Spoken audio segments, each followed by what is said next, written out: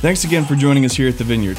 It's our greatest desire to see you find and follow God, and we hope that this podcast has helped you do just that. For more video messages and content, make sure to visit our website, vineyardwheeling.com, or download our app. Again, thanks for joining us this week. We'll see you next time. Well, good morning and welcome to Mother's Day at the Vineyard Online. I'm so excited that you're here, and moms, just want to say thank you for bringing us all into the world and all that you have contributed to our lives and to our world. We wouldn't be here without you. Happy Mother's Day. But you know, Mother's Day is a really difficult sermon for pastors to preach. It's kind of perilous, a little bit dangerous. And the reason that is because all of us have had different experiences with motherhood and with our mothers. You know, some moms have had great experiences and others have had not so good experiences, difficult children or unable to have children. And there's so much pain that can be associated with that. And on the kids' side, some of us have had great moms and others of us have had really lousy moms. There are lousy moms out there, and we just need to acknowledge that up front. And for most of us, it's somewhere in between, but for so many people, there is a lot of pain associated with this holiday, which makes my job as a pastor somewhat difficult because I'm supposed to get up and talk about the ideal of the selfless mom and celebrate all of that. And it brings a lot of pain to a lot of people, and it makes it very difficult to write a message that applies to everyone. You know, I think the only thing that might be more dangerous than a sermon on Mother's Day for a pastor might be a sermon that would try to define what feminine beauty is and isn't. And so that's what I'm going to try to do today. I am going to deliver even a more dangerous message. I'm going to walk right out to the edge of danger and hang my toes over the edge. Now I want to invite you and I want to encourage you to hang with me, ladies. I think by the time we get to the end of this message, you may find that what I'm about to share can bring some real freedom to your heart. You know, many years ago, there was a book written called Men Are From Mars and Women Are From Venus, and it outlines the differences between men and women. And believe it or not, regardless of what culture today says, there are very real differences between men and women. There's another book written by a Christian author, John Eldredge, called Wild at Heart. And John really dives into the masculine soul and identifies some things that are wired deeply into men. He talks about the idea that we are wild at heart, that we weren't meant to be domesticated, as so many men are these days, but inside of us is the need for adventure and the need for a battle to fight and a beauty to rescue and all these various things. And in that book, he also identifies some things in the feminine heart. And one of those things was just wired deeply into the heart of women is this desire, almost this need to feel beautiful. Now, not to be a beauty queen or a magazine model or anything like that, but to have this sense of beauty inside. And what matters is that you feel beautiful, right?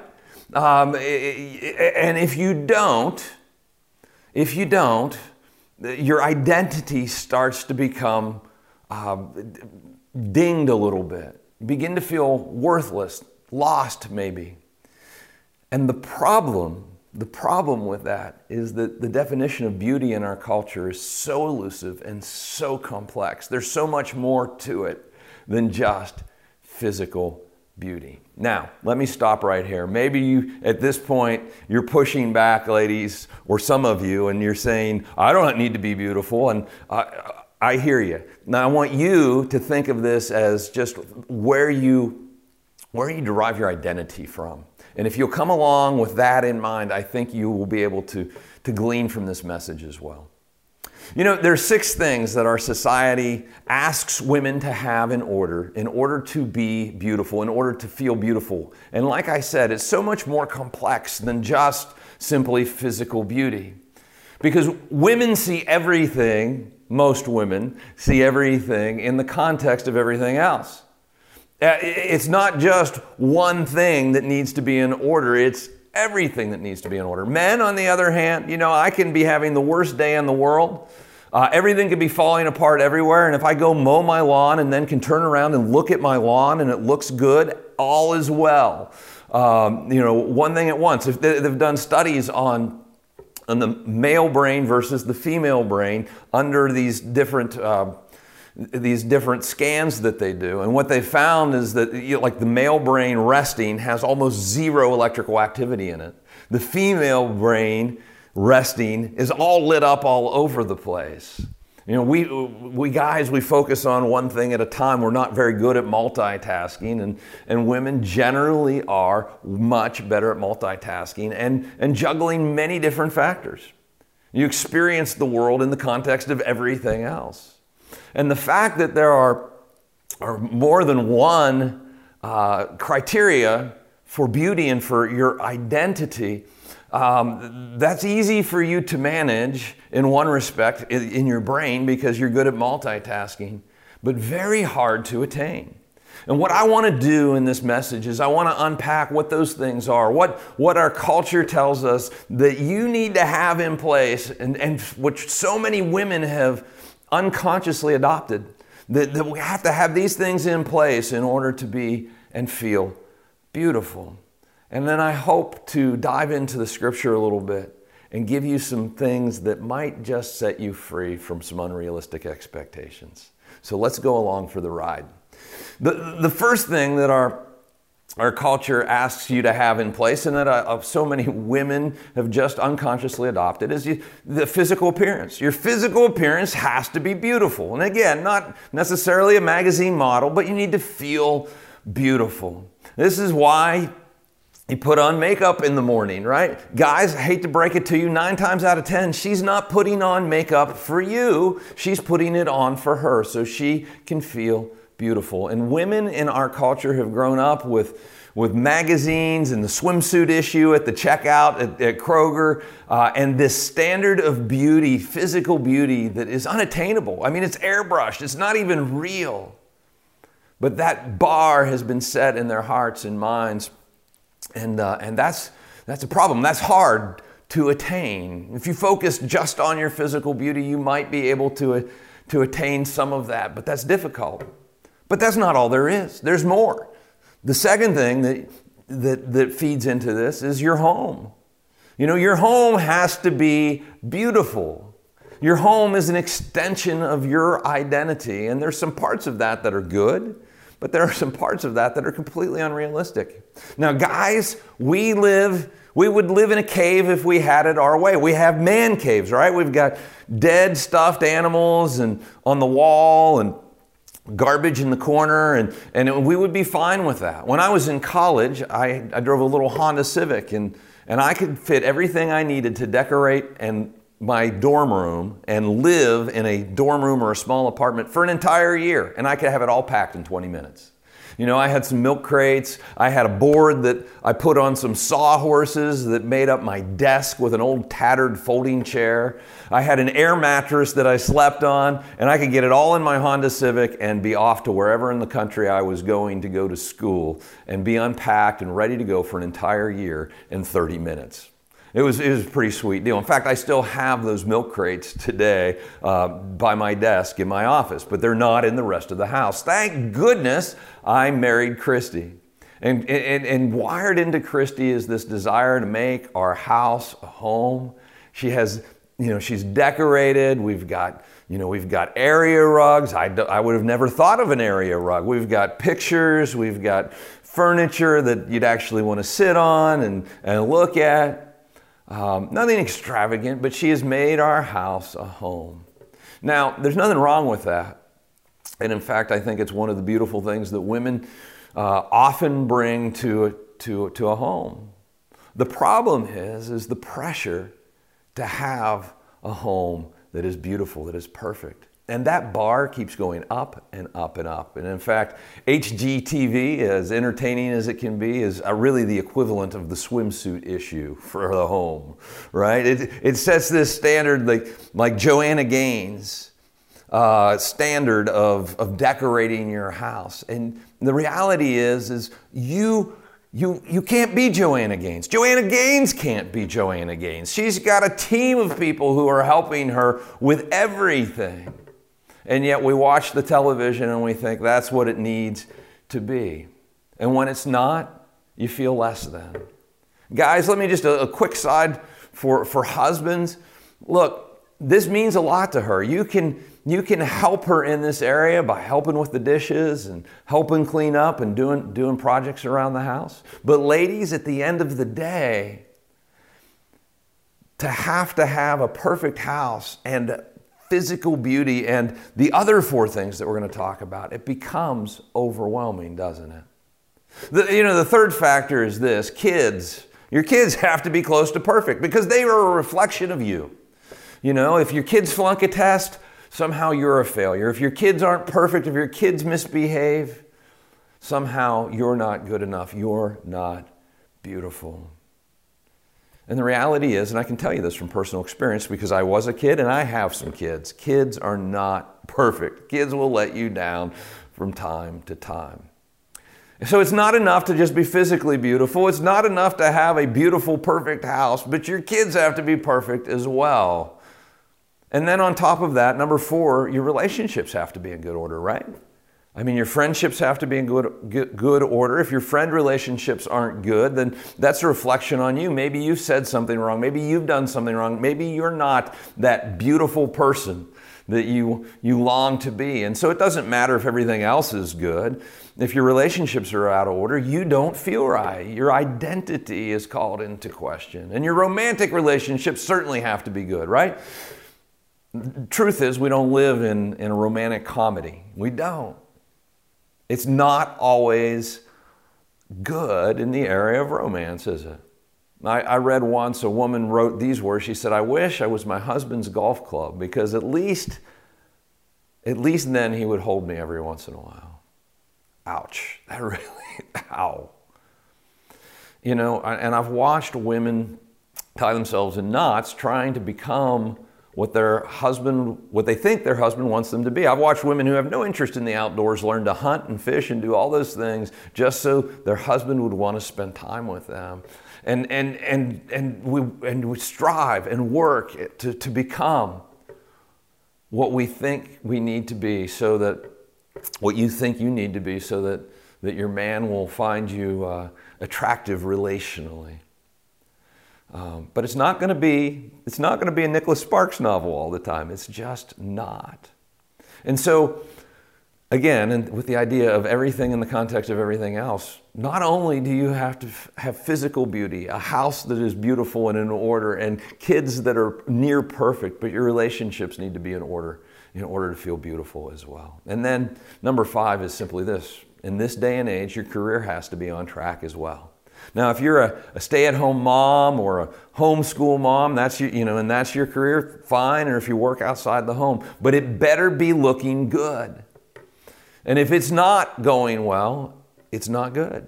A bad day at work for most women is a bad day. This part's out; it's all out of kilter. Men tend to be much better at compartmentalizing. When I come home from work and I've had a bad day, and yes, as a pastor, there are days I have bad days. But I am more likely to just say, when Christy asks me, "How was your day?" I'd just say, "It was fine," because I've moved on. I'm now focused on something else. But that's not so easy for the feminine mind. So, we have one last factor, and I'm sure there are more, but these are the 6 that I've identified for this message, and that's this: if you're a woman of faith, religion is a big deal, right? You have to have your crap together spiritually. Maybe you've read Proverbs 31, the passage about the virtuous woman, and you're like, "I can't measure up to that." Or there's all this pressure from your Christian friends that, are you reading your Bible enough? Are you spending enough time doing the things that a Christian woman should be doing?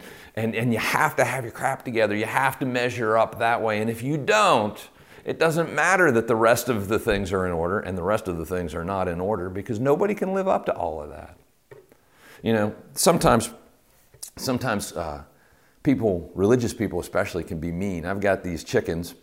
And they're getting to this place where they're establishing the pecking order. And they're mean. I mean, they're being mean to one another. And it reminds me of what some religious people can be like. Very judgmental and very nitpicky. And it becomes very hard to feel like you have your stuff together in the realm of faith. You know, religious people drove Jesus nuts, by the way. He was not a big fan of them for that very reason. And maybe you're watching now and you're just coming back to church after being gone for a long while. And maybe part of the reason you left in the first place was because you felt judged. And I want to assure you that this is not the kind of church where you will be judged. The Vineyard, one of the things I love about our church and that I need as well is this idea that it's okay to not be okay. God doesn't want us to stay that way, but He loves us and accepts us where we are and walks with us. And so do we as a church community. Well, when you look at all 6 of these things, it's impossible to meet every one of these expectations. And it's no wonder that anxiety is off the charts in women these days. And it is, because you can't live up to all of this. Nobody can. There's a word for people who are trying to live up to all of these standards, to feel beautiful. And it's called exhausted, tired, worn out, because it's an impossible expectation. And for so many people, you've accepted these expectations without even questioning them, without even thinking about them. And the reality is that you are beautiful in spite of them. So what I want to do is I want to point to us, I want to set you free from that. And I want to point us to what God has to say about beauty and about you. And walk you through a process to freedom. And the first step in that process is really very simple. It's listen to God. Listen to God. What does God have to say? And we're going to read from the book of Psalms in Psalm 45 and verse 10. And it says this. It says, "Listen, daughter, and pay careful attention. Forget your people and your father's house." Listen, it says, listen, daughter. This is specifically to women. Pay careful attention. Forget about your people and your father's house. Listen to God. You're listening to the wrong voices. You're listening to your own inner critic. You're listening to the societal standards of social media, which isn't even real anyway. It's people's highlight reels of magazines, which aren't real either. They're airbrushed women, of celebrity culture, of Christian women's culture that put unrealistic expectations on you, and all those things. Stop listening to those and listen to your heavenly Father who loves you and thinks you're beautiful. Forget what the others are saying. Forget what your people and your Father's house are saying. Forget the critics and the haters. Forget the critical parents, the critical siblings, the critical friends, the critical coworkers. They're standards you can't live up to. Listen to your heavenly Father. And then the second step is really very simple. Believe what He says about you. Believe what He says about you. In verse 11, He says this, "Let the king be enthralled by your beauty." Wow. Enthralled by your beauty. God thinks you are beautiful. And the word enthralled there, spellbound, stunned, captivated by your beauty. Your heavenly Father doesn't think you're just okay. He thinks you are captivating, stunning, gorgeous. That's what He thinks of you. You know, so often people will lament, what if I were just loved for being me? Not what I can do, not what I can accomplish, not how beautiful I can be or anything else, but what if I could just be loved for being me? And the answer to that question is, you are. You are. In Psalm 139, I'm going to flip over there real quick. In Psalm 139, in verse 13, King David wrote these words, and these words apply to every one of us as much as they applied to King David. And this is what they say. "For you created me in my inmost being. You knit me together in my mother's womb. I praise you because I am fearfully and wonderfully made. Your works are wonderful. I know that full well. God knit you together in your mother's womb. He put together every piece of DNA in the sequence that He wanted them in. You are not a mistake. You are not an accident, and you are wonderfully made. You are beautiful. That's what your Heavenly Father thinks about you, and He made you that way. And if you're a divergent, different from whatever society standards are, who cares? So what? God thinks you're perfect. He made you the way He wants you to be. You are beautiful in His eyes. And this is where our identity must come from, guys. Because if our identity is found in pursuing some abstract standard of beauty or identity from this world, we will always be chasing that and never be at peace in our hearts. And something amazing and almost mystical happens when we come to this place where our identity comes from who God says we are rather than what everybody else puts on us. And the magical thing that happens is that you become more beautiful.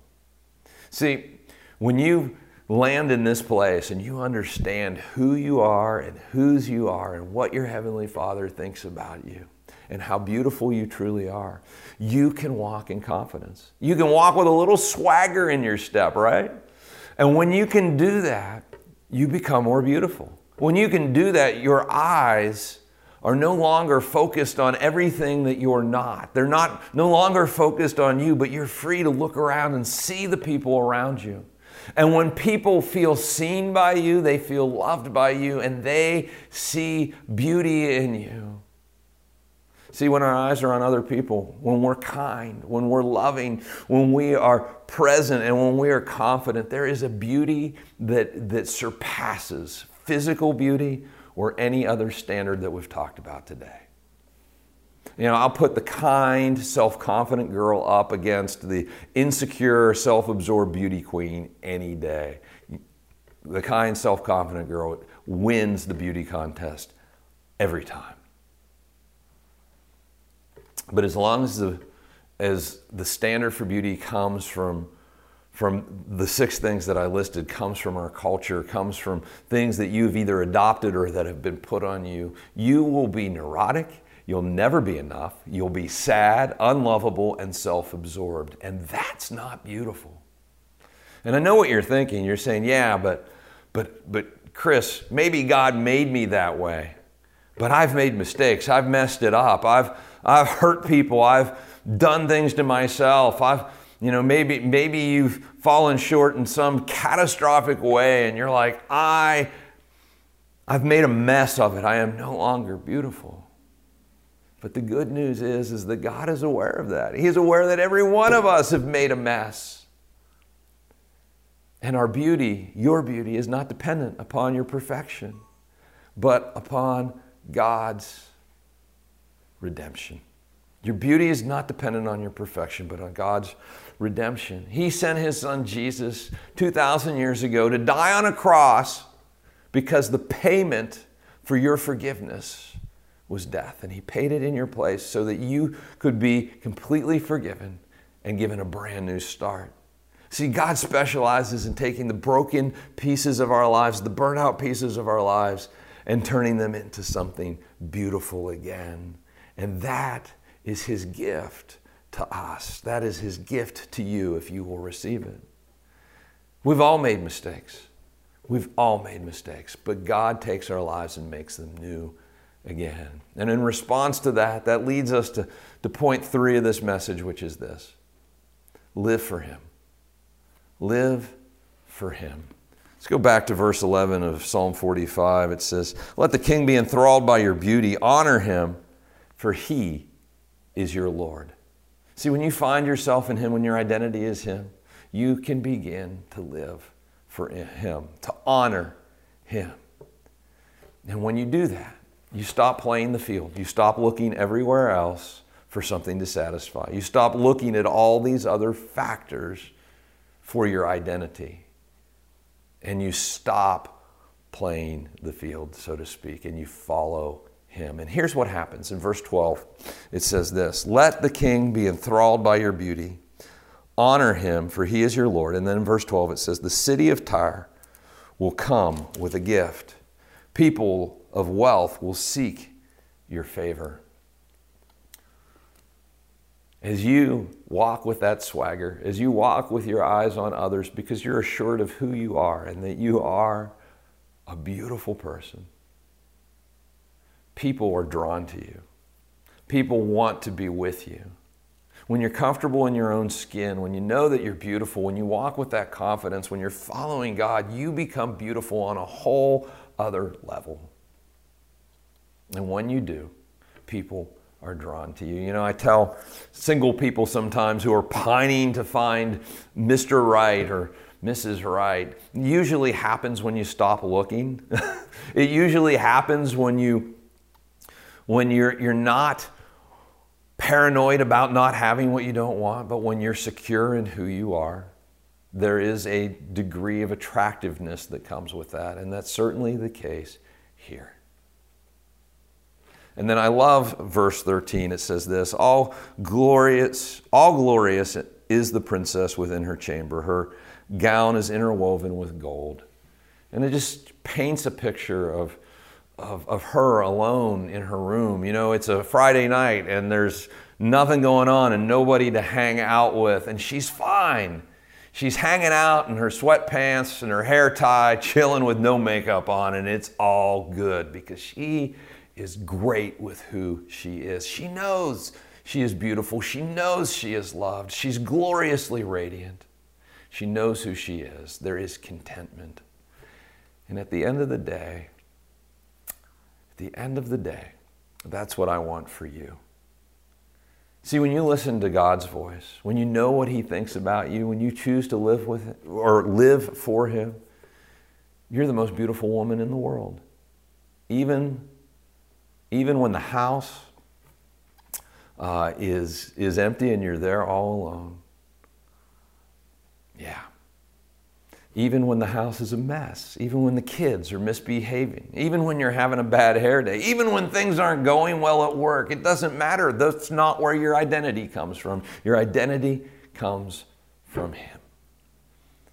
And this is God's desire for you, that you would be made new in Jesus, that your mistakes would be washed away, that he could take all those broken pieces of your life and put them back together into something even more beautiful.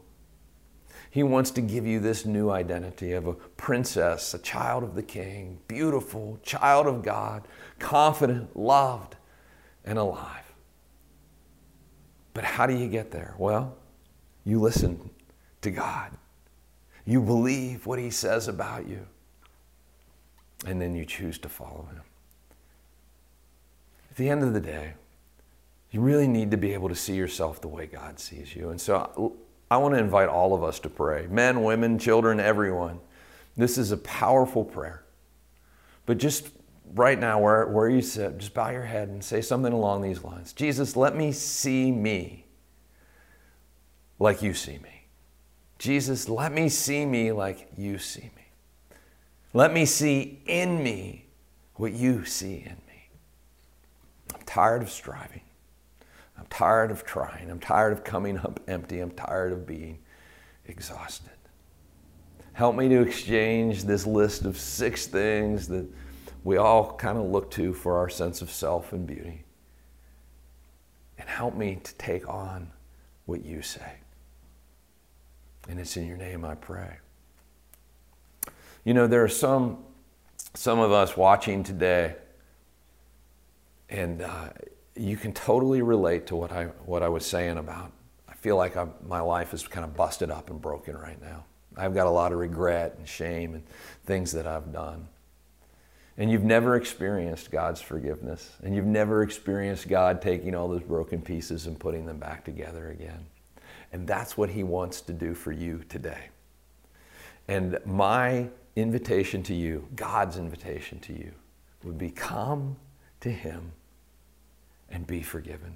And that's super simple. Again, just where you're sitting, pray something along these lines. Say, God, I believe that you sent your son Jesus to die in my place. And I need you to come into my life and to forgive me and take all these broken pieces and put them together and make them into something beautiful. Come into my heart, lead my life, and help me to see me the way you see me. Change my life forever. And it's in your name, Jesus, that I pray. Amen. Amen. Well, hey, next week we're launching a new sermon series called Gone Fishing. We're going to be looking at the mission that God has given all of us and how we can engage. It's going to be a fantastic series. I want to encourage you to get invitations out on social media and emails and any other way that you invite people to participate in this new sermon series. We'll kick it off next Sunday. We'll see you then. Hey, thanks for joining us here at the Vineyard Church Podcast. For more video messages and content, make sure to visit our website, vineyardwheeling.com, or download our app. There's a lot of great resources there that are free and will help you grow closer to God and help you connect with the church. Right now, let's go to our lead pastor, Chris Figueretti, for this week's message.